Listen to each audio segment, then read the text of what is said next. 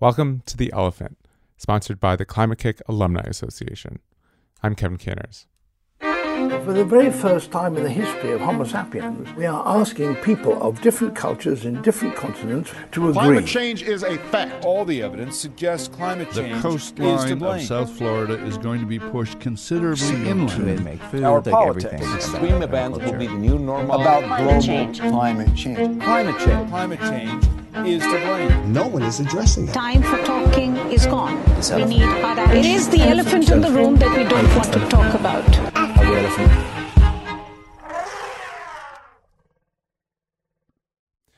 So last episode, we spoke to renowned climate scientist Michael Mann to learn a bit about the science behind climate change, the impacts of predictions, and how climate scientists studied the problem. But climate change isn't just about physical reactions. It's also about power. It's about power, influence, and politics. It's about how decisions get made and in whose interests they're decided. And so now that we have a basic overview of the science, in this episode we wanted to turn to where we are in 2015 in terms of some of these human aspects of climate change and the growing social fight to do something about the problem. Now, 2015 is a big year for climate change. It marks the year where countries around the world are coming together in Paris for the United Nations Climate Change Conference in December, a meeting where governments will once again try to come up with an agreement to reduce global emissions and hopefully come up with a plan to stay below the 2-degree warming threshold, which the world has previously agreed is critical. But perhaps even more importantly, 2015 by all accounts seems to be the year that the climate fight on the ground is really picking up steam. Movements are growing and everyday new challenges to the fossil fuel industry are cropping up, whether it's protests blocking new projects from being developed or through the divestment movement, where institutions such as universities and pension funds are being pressured to sell off their fossil fuel holdings. Well, joining me first to talk about some of the social and political dimensions of climate change is Tim Flannery, an internationally renowned Australian scientist. He started out his scientific career as a paleontologist, and through his fieldwork, he helped categorize dozens of new species of mammals, a feat for which he was described by David Attenborough as being in the league of all-time great explorers, among the likes of Dr. Livingstone. At a certain point, Tim Flannery became aware of the science of climate change, and although he was initially skeptical, it led him down a path of years of research that eventually led to his 2005 best-selling book, The Weathermakers. In that book, he argued not only that climate change is a major threat, but that serious action is required. Thanks largely to his work of informing the public about the threat posed by climate change, Tim Flannery was named in 2007 Australian of the Year. He's played an active role in the public conversation about climate change ever since, and he's currently the chief counselor of the nonprofit organization, the Climate Council. I reached Tim Flannery in Sydney. Tim Flannery, welcome to The Elephant. Thank you very much. So this is a series that we're doing that's looking at climate change and looking at different facets of the issue. We're going to be exploring everything from the international politics to oceans rising to the debate over pipelines in North America. But with you, before we get into the specifics in later episodes, I kind of want to get a state of the planet. And I was wondering if someone, say, fell asleep in 1997 and woke up today, and it was your job to characterize kind of the moment we're in with climate change. How would you describe this time, this year that we find ourselves in? Well, look, if someone had fallen asleep in 1997 and awoken in 2015, they'd be waking up in a year of real decision-making, sort of the last moment of decision-making, I think, in terms of the global climate issue that we have available to us. In 1997, you had to be a scientist or someone, aware of the issue, someone rather unusual perhaps, to understand that there was a climate problem. By 2015, everyone on the planet knows there's a problem. The big question on everybody's lips is whether we're going to fix it or not.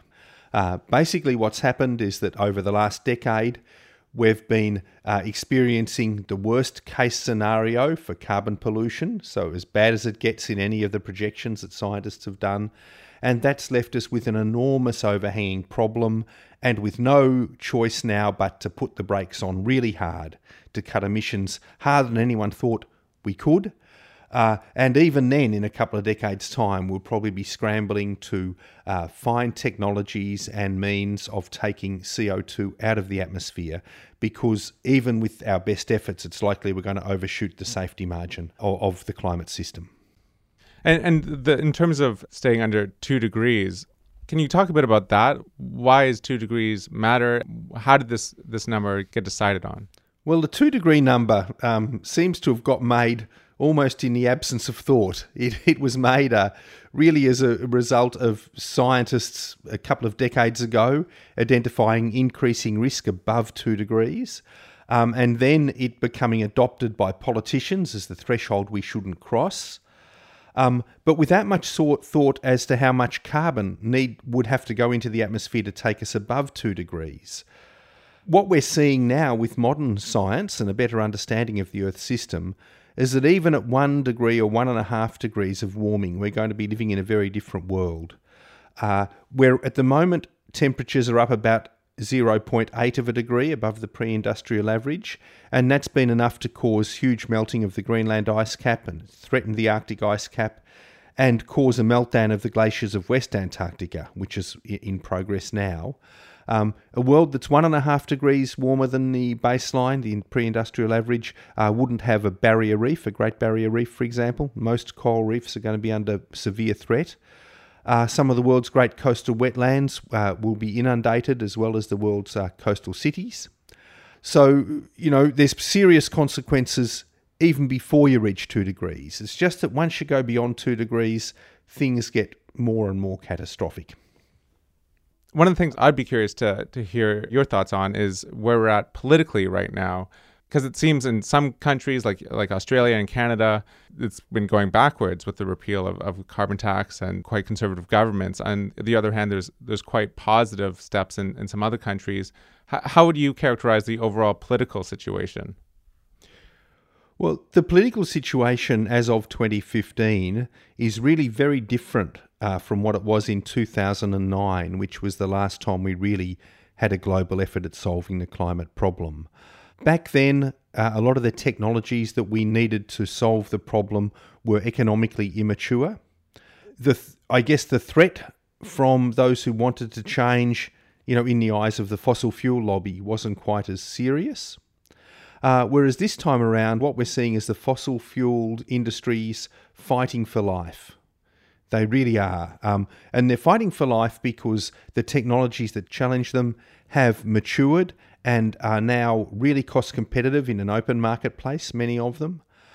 Things like disinvestment campaigns are threatening the fossil fuel industry. They're getting more and more pushback with major developments. There's less and less profit in those industries for them. They seem to have a huge carbon liability. At least the market is increasingly perceiving that to be the case. And of course, it's the year when we're coming together as a world to try to solve the problem. Many nations, if not most, are determined to broker a lasting solution to this problem at Paris in December of 2015. How successful that will be is yet to be determined. We're seeing a very stark division. Some of the conservative countries like Canada and Australia are really fighting a rearguard action. So the gloves are off now in this fight, but I think we're reaching the pointy end of the whole political process this year. Now, on the question of Paris in particular, I mean, there's some debate among activists and environmentalists about how much these global treaties matter. A lot of people were disappointed with the failure in Copenhagen to have anything binding come out of it. You seemed a bit optimistic about it. On the whole, like, how important do you think Paris actually is? Do you think if nothing comes out of it, is that the end? Do you see it as having a lot of weight, or do you think it's part of, maybe 10 or 100 different factors that people should be working on? Well, look, Paris, in my mind, is very much part of a process. And that process began in 1990, really, with attempts to set a baseline year for the Kyoto Protocol. At the Copenhagen meeting, the world wasn't ready yet to broker a deal on climate change. There was a lot of goodwill, but we lacked experience and we lacked tools. And I saw that very close up as a chair of the Copenhagen Climate Council. We're finding that ambitions are slowly being upped, that in negotiations and so forth, with leaders like China and the US out there urging others on, we're getting a higher level of ambition. So I'm optimistic for Paris, even though it's not going to result in a legally binding agreement. But I do see it just as one step in a very long journey. The reason is that although they're focused on keeping temperatures below 2 degrees, there's no agreement on a carbon budget, for example. So we can't say to nations, you have X amount of CO2 to pollute before you're over your budget. We're not at that point politically, even though we know the science. We have the science in hand that allows us to do that. And as I said, we're coming to this very late. Even if we put the brakes on fully now, using all of the best technologies we have, I can't see how we will bring a carbon budget into being by 2030 that keeps us below 2 degrees or gives us a better than even chance of staying below 2 degrees. One of the things I've found personally in thinking about climate change is I've followed it on and off for years now, but because it's so slow moving and in a way so abstract from our day-to-day lives, or it feels abstract, it can sort of have this waning capacity. So we care about it on some days, and then on other days it just in the back of our mind. And it seems like that repeats itself on a national or community level as well. Do you see a way around that, or how can we get that sense of urgency that it requires if we really do need to put the brakes on as hard as we can, as soon as we can? Well, I don't know whether we need that sense of urgency the whole time. I suspect even if you were diagnosed with a life-threatening disease, you would still find time to think about other things. That's the nature of the world we live in and the nature of being human. But where you do need a strong focus on climate issues is at election time, when those who are representing you are going to be present at these negotiations and are going to pledge on your behalf certain actions. So for me, it's a political thing. We need to see people more deeply engaged with the politics. I don't want it to be top of mind 24/7, but we do need to have that focus in a political sense and also in an economic sense. So, when you come to replacing your car or looking at solar panels for the roof of your home or geothermal heating for your home or whatever it happens to be, it's at those moments where you're making a financial decision that will have a climate impact that you need to have it at top of mind as well.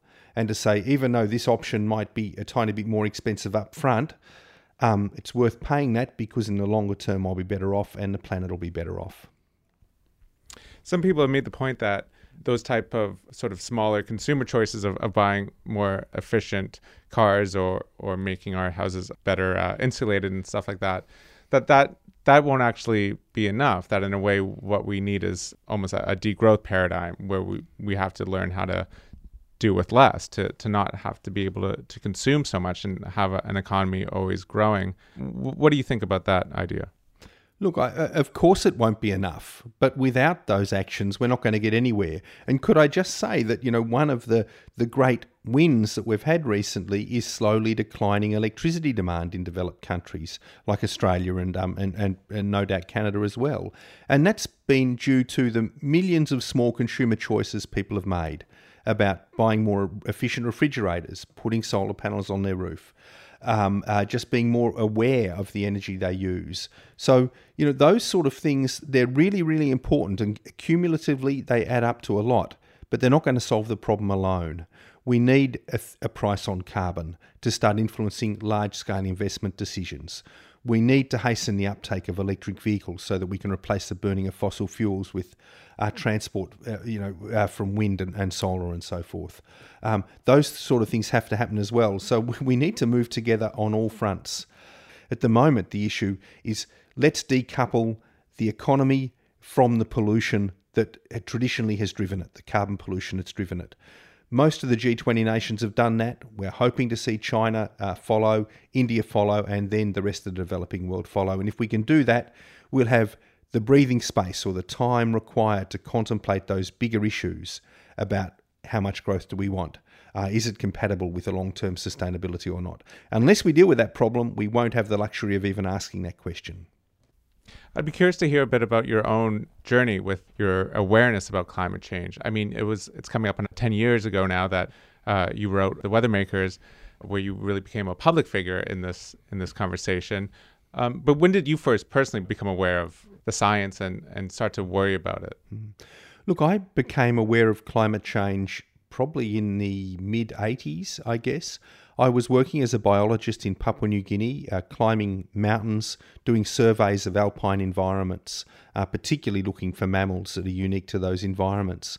And I noticed that on one mountain after the other that I climbed, the tree line was moving upwards. You could tell the grass was being smothered under these shrubs around the margin. And I didn't know what to make of that. And I did a bit of research and realised that it was probably an early manifestation of the warming trend, because the tree line's controlled by frost nights and so forth. So that was the beginning, but I didn't really think about it much at the time because I was really focused on the mammals and the mammal survey work I was doing.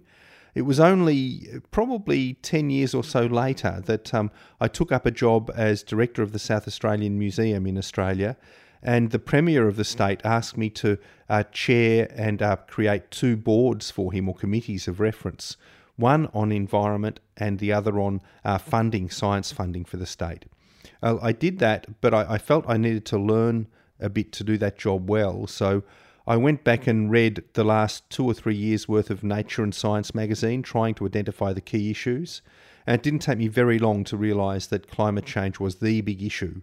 And for a state like South Australia, on the edge of a desert where water's a real issue, it was a no-brainer. Climate change was going to be it. So that was my light bulb moment in a way. I realised that the whole world was wrong at that point. You know, I remember getting up one morning and having a shower, knowing it was 30 degrees or so outside, and thinking, you know, this warm water I'm taking a shower in was made by burning coal 300 kilometres from here, piping electricity down to Adelaide, and then heating water with it very inefficiently at a time that the sun could do the job for us. You know, what the hell are we doing?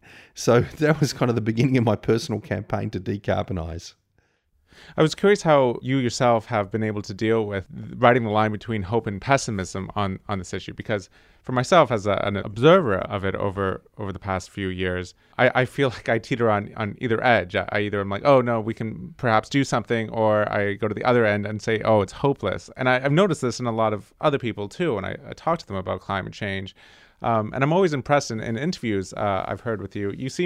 You seem to be able to ride that line quite well and not go to either extreme. I'm wondering how you managed to do that, because we had this moment when your book came out and with Al Gore's movie, and in 2007, 2008, it seemed like there was all this momentum, and then it sort of dissipated for a while, and maybe we're back in a moment again. I'm not sure, but I was wondering just how you yourself managed to keep going through those years and sort of keep an even keel.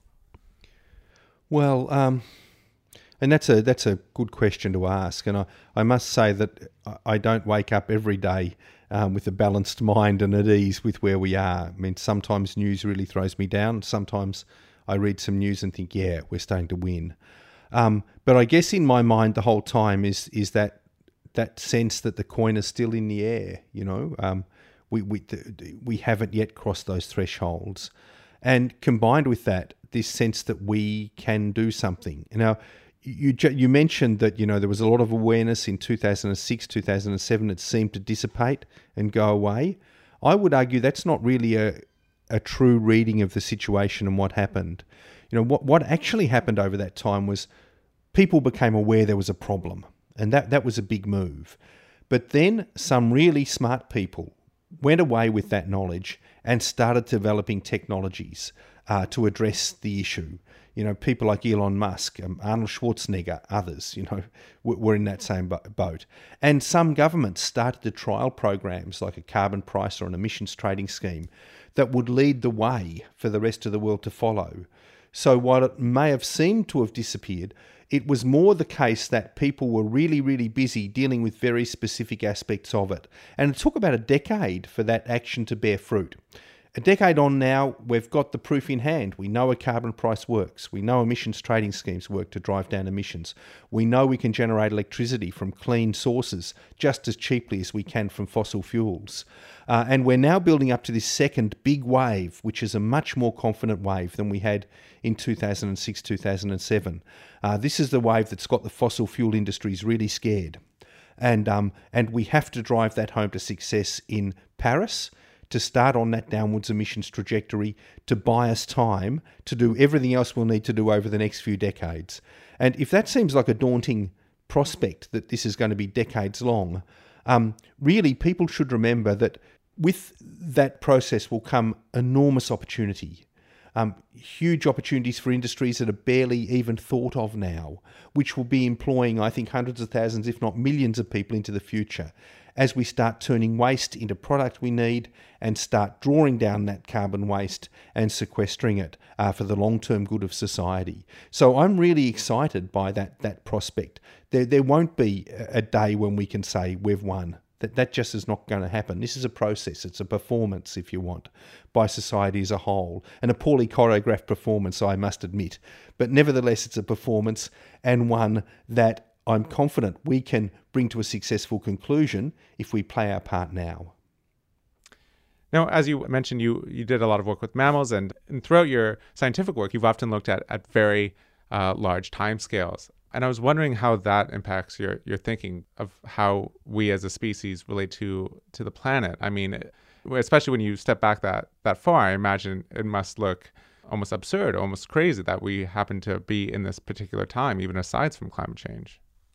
Yeah, well, yes, that's entirely true. I am trained as a paleontologist, so I'm used to thinking about the millions of years.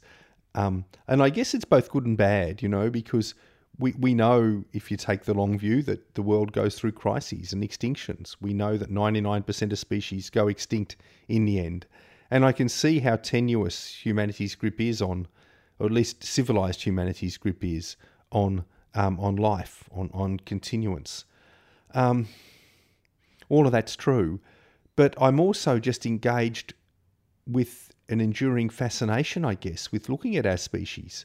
I mean, here we are, an upright ape, social upright ape, in the middle of forging the first intelligent superorganism that has ever existed in the history of the universe as far as we know. That's a fascinating journey to see us begin to form this globalised, reactive, unified entity.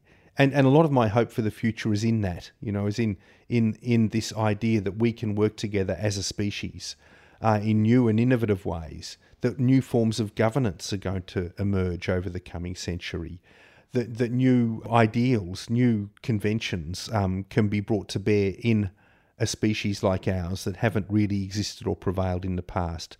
So I find that in the long-term view really, really fascinating. It feels to me almost as if planet Earth is coming to consciousness or awareness. You can almost see the planet's brain start to form as we as a species start acting in concert in ways that may benefit the planet.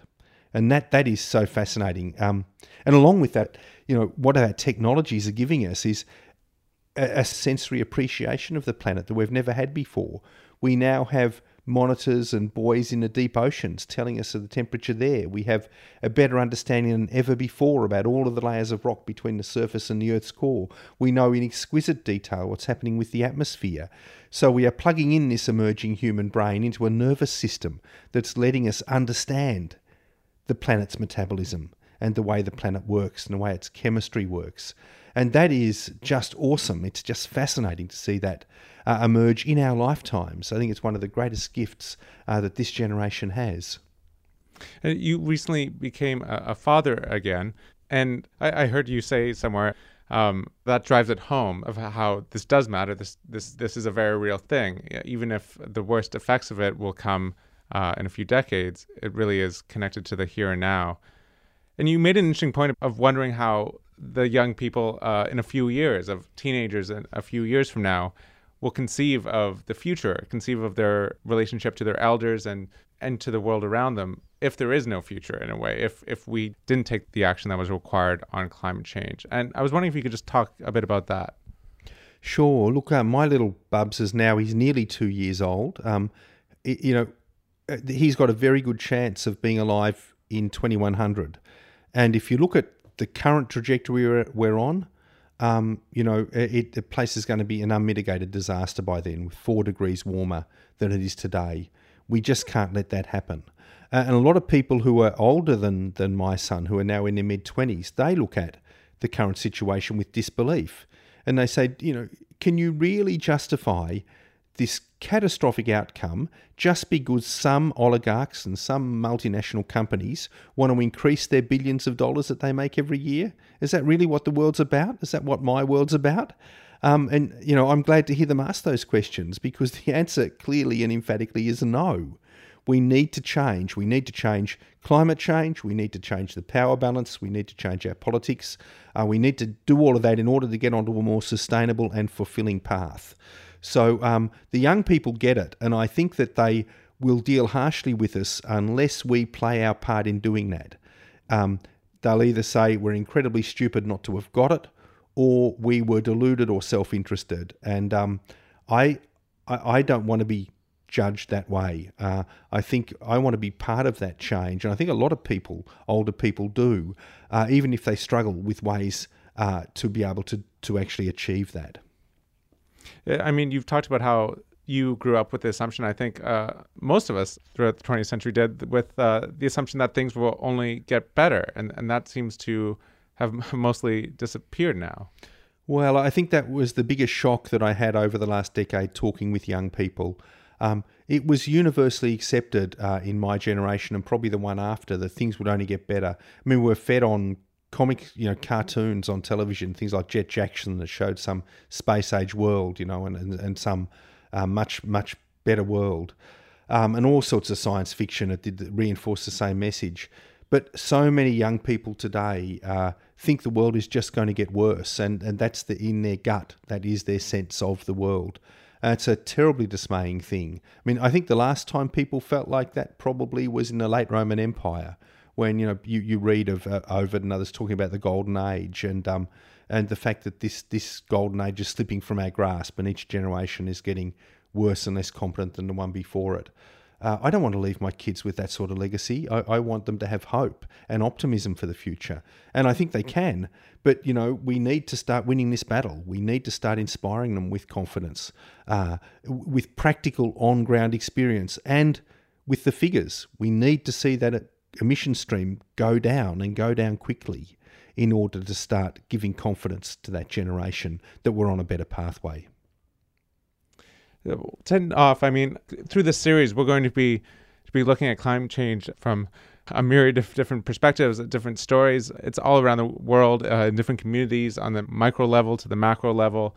And I was curious, if you were outside of the debate somewhat, if you were, that paleontologist or an anthropologist from Mars following the climate change situation, what sort of stories, what sort of questions are you most fascinated by? Are you going to be keeping your eye most closely on the coming months and years?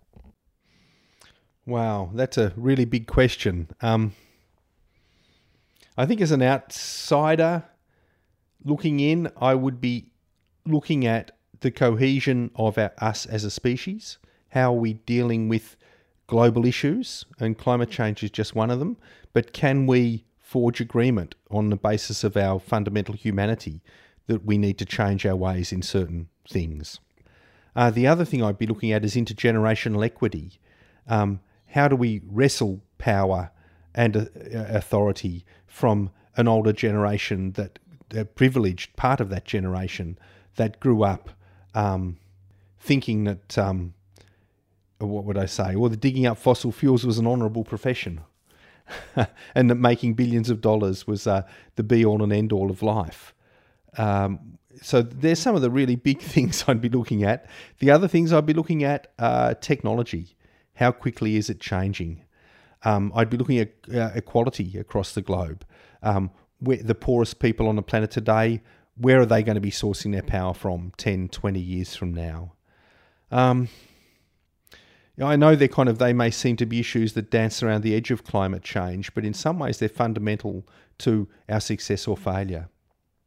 And just my final question, I mean, what about to citizens who are really worried about this issue? I mean, in some ways it can seem so meaningless, or our contribution that we can make can seem quite trivial or even abstract, especially if we have day jobs that have nothing to do with climate change or engineering or education or anything like that.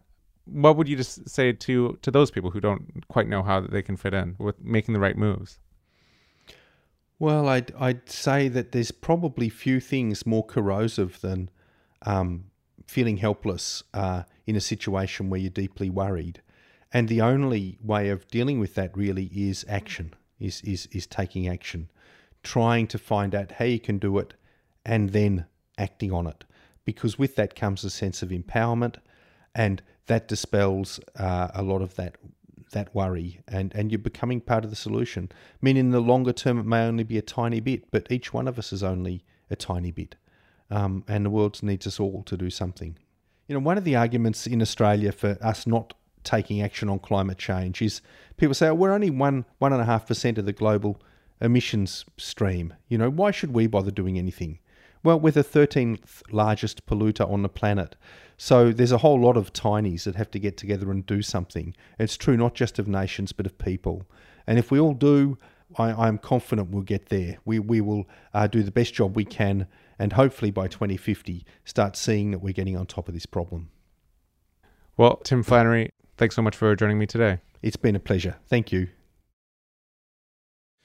That was Tim Flannery, award-winning scientist, author, and chief counselor of the Climate Council. He joined me from Sydney. Now, as you heard Tim argue, the political fight over climate change is heating up. And it's essential that people get involved in the politics and create social pressure to do something about climate change. And there might be no figure who's been more influential and active when it comes to doing just that than Bill McKibben. A journalist, author, and activist, Bill McKibben has been involved with climate change about as long as anyone in America, at least anyone who's not a climate scientist.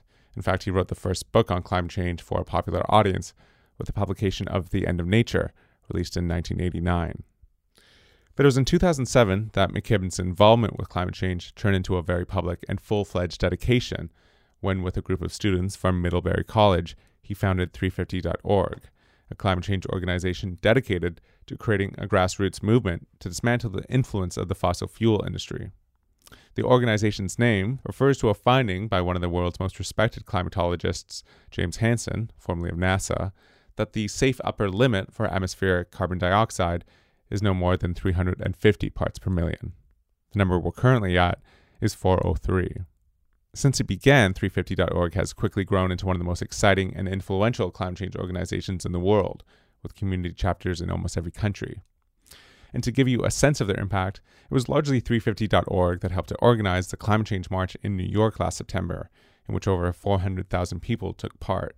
It's also been 350.org that has been spearheading the divestment movement, and which took the Keystone Pipeline in North America, which would transport dirty oil from the Alberta tar sands down to refineries in the American Gulf, from an obscure infrastructure project, one that was almost certainly going to be approved, to something at the center of the climate fight.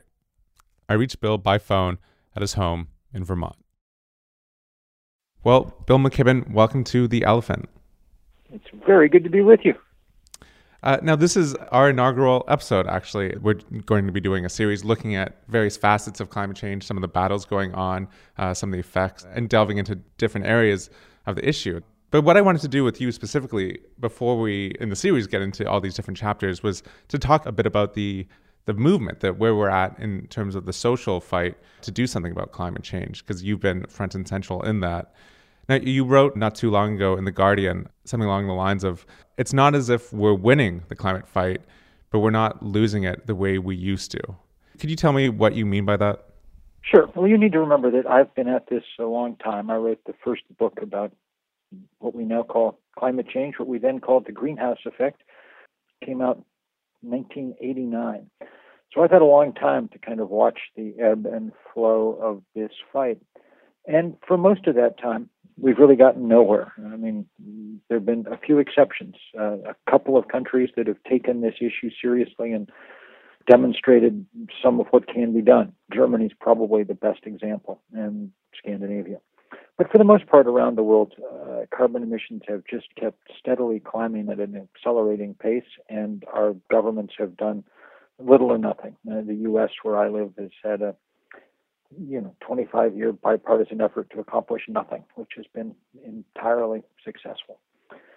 For a long time, we thought that the reason for that was that we needed to keep winning the argument that we'd already won, the scientific argument about climate change. By 1995 or so, the world scientists were in firm agreement that this was a terrible problem that was going to caused the greatest crisis human beings have yet faced. And people kept going to our legislators around the world and telling them that and getting nowhere. So at a certain point, some of us began to understand that it was less about winning the argument and more about winning the fight, and that the reason that we were losing was that there was another side to this fight, and that side was the richest industry on earth, the fossil fuel industry, and that their money and hence their political power had been sufficient to make sure that we never changed. And that's when we began really starting to organize. We knew we'd never outspend the fossil fuel industry, so we had to find different currencies to work in, and the only ones available were the currencies of movements, passion, spirit, creativity, sometimes the willingness to spend our own bodies. And so that's what we have begun to do in many forms and guises and organizations around the world. 350.org, which I helped found, is maybe the best global example, but there are people everywhere in this fossil fuel resistance. And their work has, at this point, begun to really tell on the fossil fuel industry. Every new plan for expansion is challenged, fought, delayed, in many cases beaten. The cost of doing business goes up and up and up. More to the point, people working on projects like fossil fuel divestment have been able to get across the essential truth about our predicament, that the fossil fuel industry has 5 times as much carbon in its reserves as any scientist thinks we can safely burn.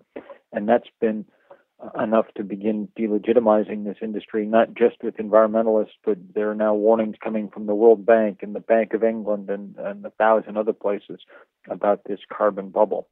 Can you just explain that for a second, like the math behind your article in Rolling Stone and the fact that we can't burn what the oil companies say they currently have in reserve? Yeah, absolutely.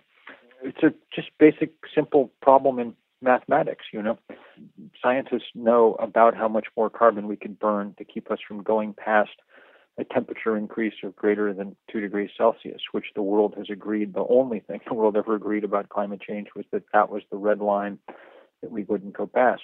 We can burn on the order of 500 gigatons more carbon and stay below that 2-degree level. The problem is the fossil fuel industry has like 2,800 gigatons worth of carbon in their bank already, all the coal and gas and oil that they've discovered and announced they're going to burn. And if they carry out their business plan, the planet tanks. This is obviously bad for environmental reasons, like we've only got one planet. And it's also bad for financial reasons. It's a bubble, in other words, like, say, the housing bubble that helped bring down the world economy in 2008. There were more houses than people needed in parts of the world where they'd loaned huge amounts of money to build them. And so their value began to fall. If we ever decide to try and meet that 2-degree temperature target, then you have to cut the valuations of these fossil fuel companies in half. That's why they work so hard to make sure that we never will do anything about climate change. But that's, those things, this constant protest, this delegitimization, those would present difficult but manageable problems for the fossil fuel industry were there not something else also going on the planet. And that is the absolutely breathtaking fall in the price of solar panels.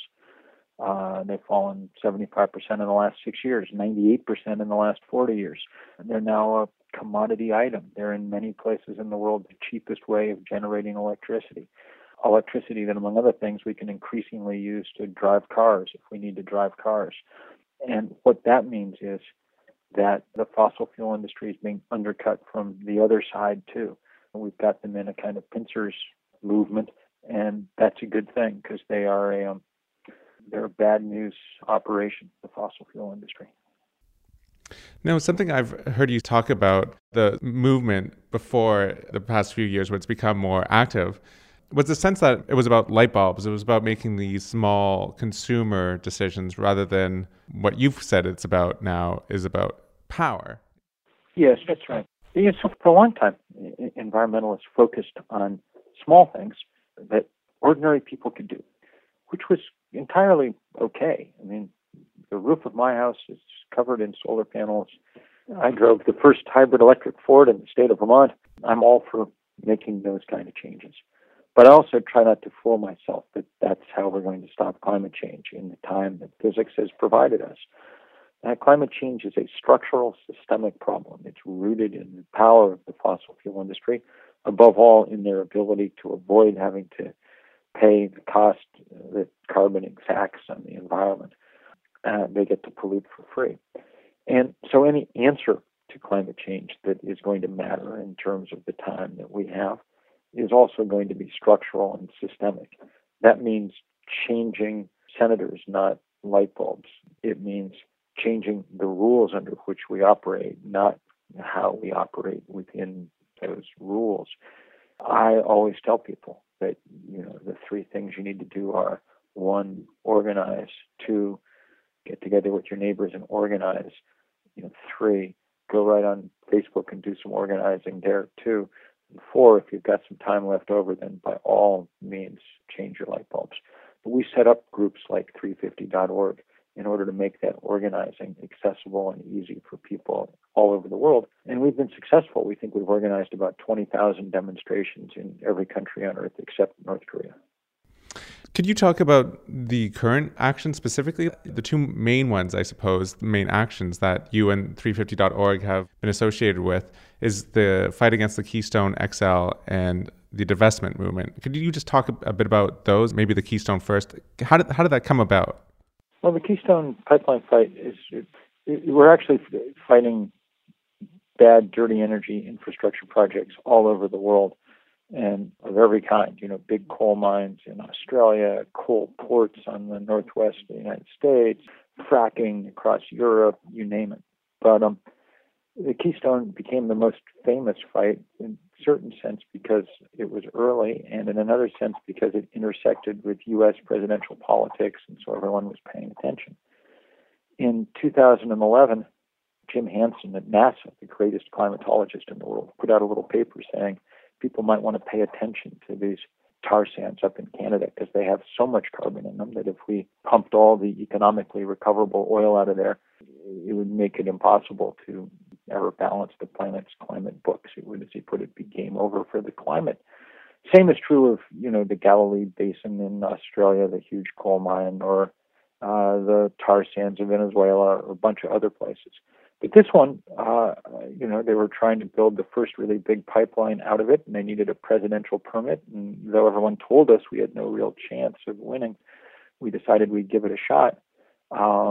And so far, this coalition of activists and scientists and ranchers and farmers, and especially indigenous people, First Nations people, have managed to hold their own, and it's been kind of beautiful to see. It involved at the beginning the largest civil disobedience action about anything in the United States for about 30 years, and those 1,200 people who went to jail were able to start reframing this debate for the moral question that it should be. 4 years on, the pipeline's still not built. We don't know how it's all going to come out, but we've kept 800,000 barrels of oil, the dirtiest oil in the world, in the ground every day for the last 4 years, so worth a few nights in jail. And what about the divestment movement? Could you tell me about how that came about? Yeah, the divestment movement really grew out of this article I wrote for Rolling Stone about that new math of climate change that I was describing before, the fact that these companies have 5 times as much carbon in their reserves as we can afford to burn. And once you know that, then these become rogue companies, not normal companies. We have to prevent them from carrying out their business plan. And so, as with apartheid in South Africa 30 years ago, one of the ways to do that, to try to break their power, is to get valued institutions to withdraw their imprimatur from these groups, to stop investing in them, to say that they're off limits and out of bounds. And so far, that's been very successful. Oxford University says it's the fastest growing anti-corporate campaign of its type ever. And, as I said before, it's already taken this issue of stranded assets and the carbon bubble and stuff and injected it into the middle of the conventional wisdom. It's not me and Rolling Stone now. It's people in, the World Bank and the Bank of England and whatever. And one of the ways of doing that is so many places have decided to join in and divest. Some of them, colleges and universities in the States, places like Stanford, or around the world. Sydney, Scotland, where Glasgow has divested, and now Edinburgh. Many places around the world. Lots and lots of religious groups, the World Council of Churches, the United Church of Christ, but also places that one might not have initially expected. Maybe the most important moment so far in this fight came in September, the same day that we had 400,000 people marching through the streets in New York. That evening, the Rockefeller family announced that they were divesting all their philanthropic institutions from fossil fuel. The first family of fossil fuel announced that it no longer thought it was moral or prudent to be invested in this stuff, and that was an amazing moment. I think, in a way, that moment marked the beginning of the end of the fossil fuel age, and the question is whether we can bring it to an end before we do absolutely impossible damage to the earth or not, and that remains an open question. I know more than I would like to about the science of this stuff, really. One of the most interesting and, I guess, for me, despairing battlegrounds in the climate fight is Congress, and I think it illustrates so well how it's all about power too. You said that what I never could have predicted was that one entire political party was going to give itself over to climate change denial. What do you think happened? Like, climate change used to at least have some semblance of being a bipartisan issue. Oh, well, I mean, it's very simple. The fossil fuel industry just purchased one political party and terrified the other one. I mean, the Koch brothers, who are the richest man on earth taken together, are going to spend $900 million on the next federal election. They're going to spend more money than the Republican Party or the Democratic Party, the Koch brothers' party of two. That money will all go to Republicans. They call the tune. So if they say that we're going to deny the existence of climate change and prevent anything from happening, then they win. I mean, for me, it's so scary because, I'm sure everyone, it's so scary because the United States is such a big player. And so really, a huge part of the fight comes down to who gets elected to Senate and who gets elected to the White House. That's correct. But, the Democrats really didn't do very much when they ran things either. Some of them are bought, but more of them are just terrified by the fossil fuel industry. So we have to figure out ways to work around the fact that Congress is inert, and increasingly we can do that. One of the good things of the moment is the rapidly falling price of solar panels rejiggers the game in certain ways and to our advantage. And at any rate, even the Republicans, can't stand up to a change in the basic zeitgeist of the country or the planet. That's what movements really are best at doing. We've watched it with gay marriage. Once a movement sprung up that changed how people thought about it, now even the Republicans are all eager to show that they're not bigots anymore, and so on. That's what's beginning to happen here with climate change. It'll be harder because there's way more money on the other side than there was in something like gay marriage. But it's on the other hand, we've got the greatest single educator there is, Mother Nature, working to illustrate our folly day in and day out. And with each passing week, more people get the message. I mean, California is in a drought so deep that it will not come out of it the same place that it was before. And that helps people understand what the stakes are. I'd be curious to hear about your own personal journey. Because you wrote The End of Nature, what was it, in 1989? It came out in 89, so I wrote it in 87 and 88, I guess. It must feel so strange in a way to have been talking about this for so long and to have been thinking about it for so long and for the start being relatively alone, or for huge swaths kind of thinking about it on your own. What was that like?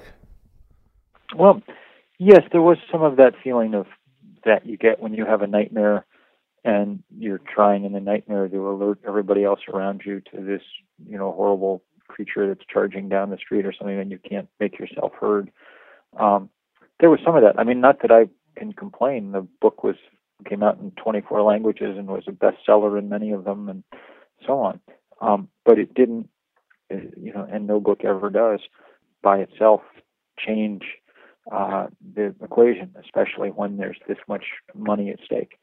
But it did help. One of the many things that helped at least bring the debate into being and on we've gone. I wish that I'd known earlier on that it was going to take sort of movement building to carry the day. I kind of kicked myself for not figuring that out sooner and going to work sooner. But it's possible that the ground wouldn't have been ripe sooner for this kind of work. I heard you say you were left feeling, I mean, understandably, really depressed after writing that book, and for a couple of years were in a funk. Yes, living with the science and stuff for a couple of years is very depressing. And if I have an advantage at this point is that I've gotten through most of my angst about it all, and now just wake up wondering what I can do each day to work on it. And I've accepted that we're going to be some bad damage done, and accepted also that we can, if we fight, keep it from being any worse than it needs to get. Was coming to that terms, I mean, basically having to write off the sense of stability that I guess we once had, that like things are okay or will continue to be okay? Oh, absolutely. I mean, I think that's I think you put your finger on one of the great losses. One of the things that is really psychologically helpful for human beings is a sense of stability and security. And there's always been a kind of, even amidst the kind of chaos of the 20th century, there's, the incredible upheaval and change and things, the new technologies and new ideologies and things wrought in people's lives. There was at least the background physical stability of the planet to count on, as long as we've known this planet, the Holocene, the last 10,000 years. The temperature and hence its operations have been remarkably stable. If your grandmother could grow corn in a certain field, then, your granddaughter would be able to as well. But that's now a sucker's bet. All bets are off in that kind of way. And I think that that's a very, very new and difficult position for humans to be in. I think it's one of the things that's most debilitating about climate change, truthfully. What we need is to understand that our civilization needs to take as the lens through which it views the world no longer a kind of fixation on economic growth, but now a kind of fixation on survivability and sustainability. And just take people from every profession doing that, more it'll take everyone after hours and on weekends behaving like citizens, taking part in the kind of movements we need to make these things happen. But I'm not despairing, as we said at the beginning. We're obviously going to see a lot of damage. The world is going to be a different and lesser place. It already is. But we're also beginning to rise to the occasion and demonstrating not just the dangers, but the usefulness of the large brain and perhaps large hearts that we have. So it'll be a very fascinating and interesting next few decades too. Yeah, that's for sure.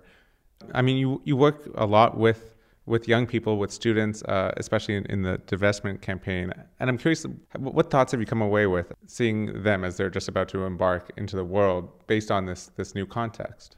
Yeah, I mean, I work entirely almost with young people. I founded 350.org with myself and 7 college undergraduates. And I confess I don't really think of them very often as young people. They're just, colleagues. But look, young people are scared and worried about all this, as they should be. I'm going to be, dead in 20 years. So I will have gotten to live much of my life in a world not completely discombobulated by climate change. But if we go down the path we're currently on, that won't be true of today's young people. They'll be in the prime of their careers dealing with this dislocation on a massive scale. So it's appropriate that they're in the forefront of this fight around the world. I think that's one of the things that gives me great hope, the power with which they pursue it, and the clear-headedness with which they go after it. They're not trying to change every aspect of the culture in which we live in the kind of fashion of people in the 60s. They're trying to stand up to power and economic power especially, and reshape that part of the world in a way that works. I mean, look, people in the 60s did an awful lot of the cultural and social work that we needed, and it frees us up to deal with the physics. I think one of the more, at least theoretically beneficial things about climate change in terms of confronting it is that, it unites all of us, even the wealthy live in New York. Even the wealthy are going to be threatened by rising waters or by drought. That's right. They don't call it global warming for nothing. That's very true. Has there been any examples in the work you've been doing with 350.org where you've seen unlikely alliances that have given you hope? Well, we sort of build these alliances all over the world. We'll do these days of action, and there'll be, 5,000, 6,000 simultaneous demonstrations from, deep in the Maasai heartland in Kenya to, in the middle of Fifth Avenue. And everybody feels as if they're part of the same operation. They have the same message, the same understanding of where we need to go.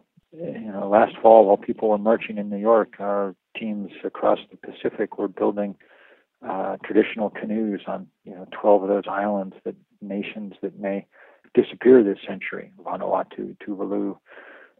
They took those canoes and used them to blockade the largest coal port in the world in Australia. It was a powerful, magnificent, symbolic blow against the biggest coal exporter in the world, and a huge help in this fight to reorient Australia from a carbon villain into a country that makes use of its enormous reserves of sun and wind and tide and all the things that should be powering its future. The same kind of thing going on in every corner of the planet. Amazing organizing in Southern Africa to move people straight to renewable energy. Amazing organizing in India to block the rise of coal power and spread renewables as fast as can be. It's beautiful to watch all over the planet. I was wondering if you could talk a bit about Paris. Later this year, we're coming up on the UN-sponsored climate change conference in Paris, sort of the follow-up from Copenhagen. What do you see as either the meaning or non-meaning of that? Like how much weight are you putting into Paris? Well, Copenhagen was obviously a complete disaster and fiasco, the worst diplomatic failure since Munich. Nothing happened because there was no movement on the ground in any of these countries. By itself, the UN process is meaningless. It's just a reflection of how much work and pressure there is back home on these governments. And so, in the intervening 5 years, we've built big movements around the world. I think Paris will go better than Copenhagen. I don't think it will solve the problem. I think it's one step along the way. I think the most important question to be solved there is whether we can find sufficient financing in the rich world to allow the poor world to leapfrog fossil fuel and go straight to renewable energy. That's the thing that I'm going to be most focused on when I'm there. And can you just explain what exactly is going to be happening at Paris? Lots of countries around the world meeting to come up with yet another agreement on what to do about climate change. It's not going to be a binding agreement, so it shouldn't be that hard a negotiation. They're basically just showing up to promise things, and nobody's signing on any dotted line, really. So it's in many ways a step backward in ambition from where we were in the past, but that's what's going on. Whatever happens at Paris, we'll need for many, many years to come a movement that's pushing ever harder, because it's not going to come anywhere near the scale or pace of action we need to hold climate change to a workable level. Nobody does anything for free. The fact that there's that there's a horrible problem to be solved doesn't seem to motivate politicians to solve it. Only the fact that there's real pressure to do something motivates people. And now there's some pressure, so maybe Paris won't be as bad as Copenhagen, which was pretty bad. I'm sure you get this question a lot, but for individuals, especially for those who don't exactly know how they fit in, who have maybe had that feeling, I changed my light bulbs, what more can I do? What would your message be after the past few years?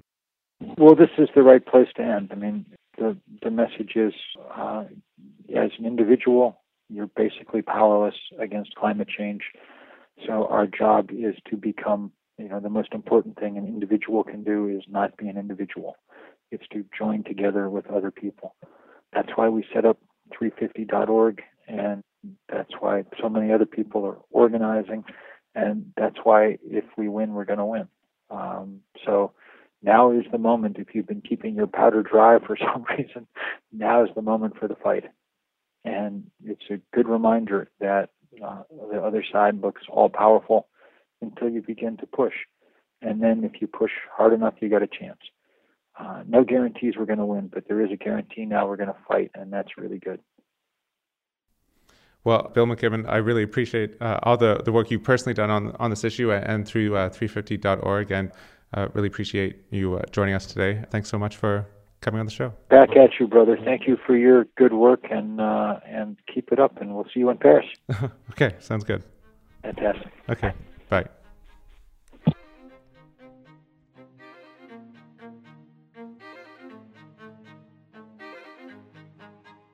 That was my conversation with Bill McKibben, author, activist, and founder of 350.org. Well, that's all for The Elephant this episode. The Elephant is made possible with funding by the CKAA, a European society of entrepreneurs, scientists, students, professionals, and policy officers working to create a climate-resilient society. Find out more at ckaa.eu. The Elephant is put together by myself, Kevin Caners, with Patrick Chadwick and executive producer Matthias Gutz. A special thanks this week to JP Davidson, as well as Christina Peters and Stefan Lischka. You can find The Elephant at elephantpodcast.org, and there will be posting extended versions of our interviews and some bonus content that we weren't able to fit in today. And we're on Facebook and Twitter. Our handle is @elephantpodcast. And if you like the show, please help us spread the word. If you could rate us or write us a review in iTunes, it would be a big help. I'm Kevin Caners. I'll see you in 2 weeks' time.